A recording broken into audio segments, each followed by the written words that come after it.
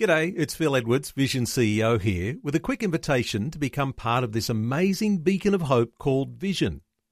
Together we can put our love into action to help people of all kinds build or rebuild their lives on the truth of God. Please consider the part you can play during our upcoming Visionathon appeal, remembering that it's your support that makes Vision possible, including this podcast. 2020, bringing a biblical perspective on life, culture and current events. Weekdays on UCB's Vision Radio Network. Find out more at vision.org.au. Good morning, Alan Lee here on 2020, standing in for Neil Johnson all this week. Just coming up to 11:45 in the east, 10:45 in the west, 11:15 in the middle. And US author Liz Curtis Higgs is our guest. She's one of the most popular and successful writers of Christian fiction in the world. She's a New York Times bestselling author. She's been given an Award of Excellence as a speaker at conferences. And in her popular book, Bad Girls of the Bible, she breathes new life into some of those ancient tales about some of the most infamous and indeed intriguing women in history. And now she's writing stories that retell, for example, the story of Ruth in a 21st century setting. So I asked her why she told the story that way. I think here's what happens with biblical stories. It's easy to say, oh, but that was then, and that's not now, and people are different. People are not different. They really aren't. Our human nature has unchanging since Eve and Adam, really. So the reality is to take this story that we all think we know very well, to do the biblical research, but then pick it up and move it, means you have to pay attention to the story. What we aren't often told in Scripture is what people are thinking or feeling or why they do things. Those are the very nature of a novel, is what people are thinking and feeling and why they do things.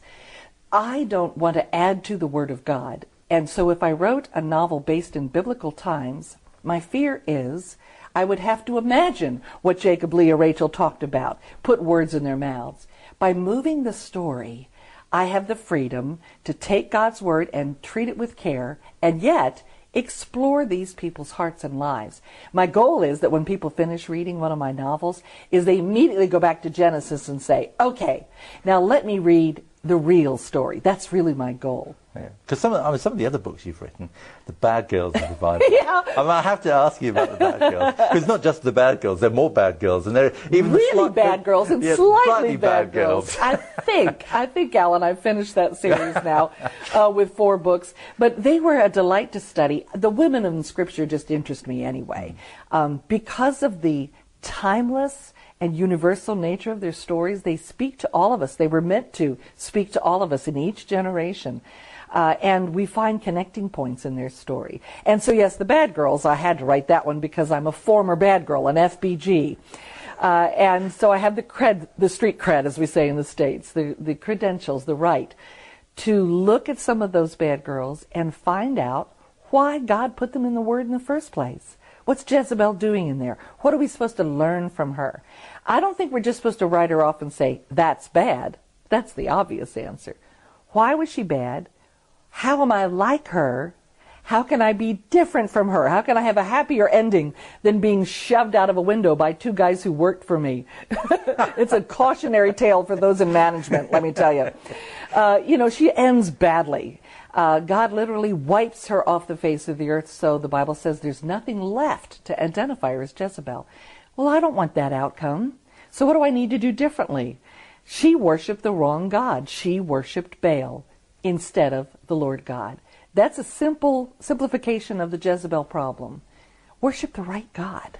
Because if you take all her skills, she was bright, she was motivated, she was a powerful leader, she was strong, she had good stuff, faced in the wrong direction. So yeah, I get excited about those bad girls. Do not get me started. There's 24 of them. But, I mean, isn't it interesting in the Bible that very often the men are, like you say, we don't know about their motivations. They're prophets or they're kings, and you see what they do, you hear what they say, but it's often the women who you have an inkling of a personality. I mean, you've got Mary Magdalene. Yeah, she got a whole book. I did a whole book on her. Amazing. What a fascinating woman in such a pivotal place in the story. Mm-hmm. I mean, isn't it interesting that women who, in biblical times, were not top dogs, Oh, no. But isn't it interesting that now we look back and we find that often the stories revolve around them?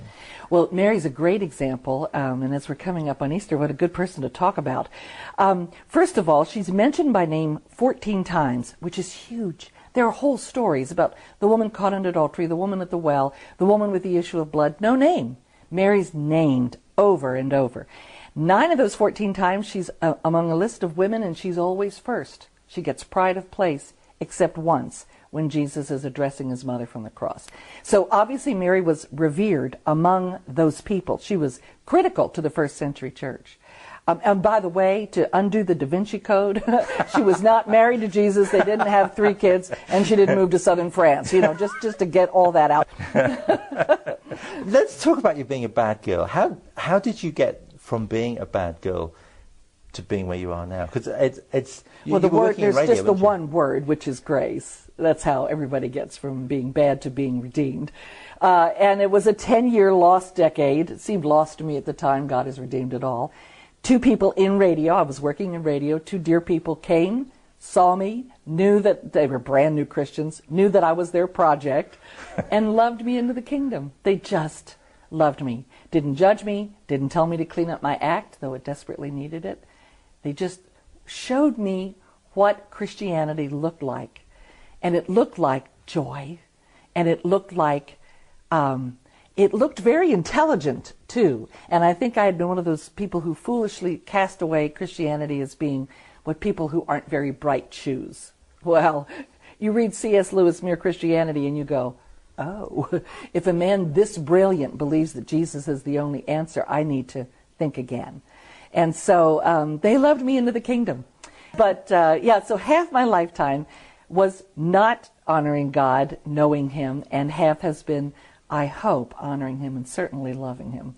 And so it's just been an interesting journey. The speaking and the writing came about because of that kind of overnight, a rather miraculous conversion, because people want to know, what happened to you? You left Friday saying, party! And you came in Monday morning saying, praise the Lord, I've been baptized. What happened there in the middle? And what happened there in the middle was about 5 months of being loved, being told that there is forgiveness, that it's big enough, deep. So many scriptures that are so beautiful, but how wide and deep and long and high is the love of Christ. It really is the only thing that's one size fits all. Clothing, not one size fits all. Not my all, baby. But his love, his grace does fit. It's the good news that we have to offer the world, is the forgiveness of God. Lovely to meet you. Thank you very much. What a blessing. Like what you've just heard? There's more great podcasts, or you can listen to us live at vision.org.au. And remember, Vision is listener supported. Your donation of any amount will help us continue connecting faith to life. Learn more or donate today at vision.org.au.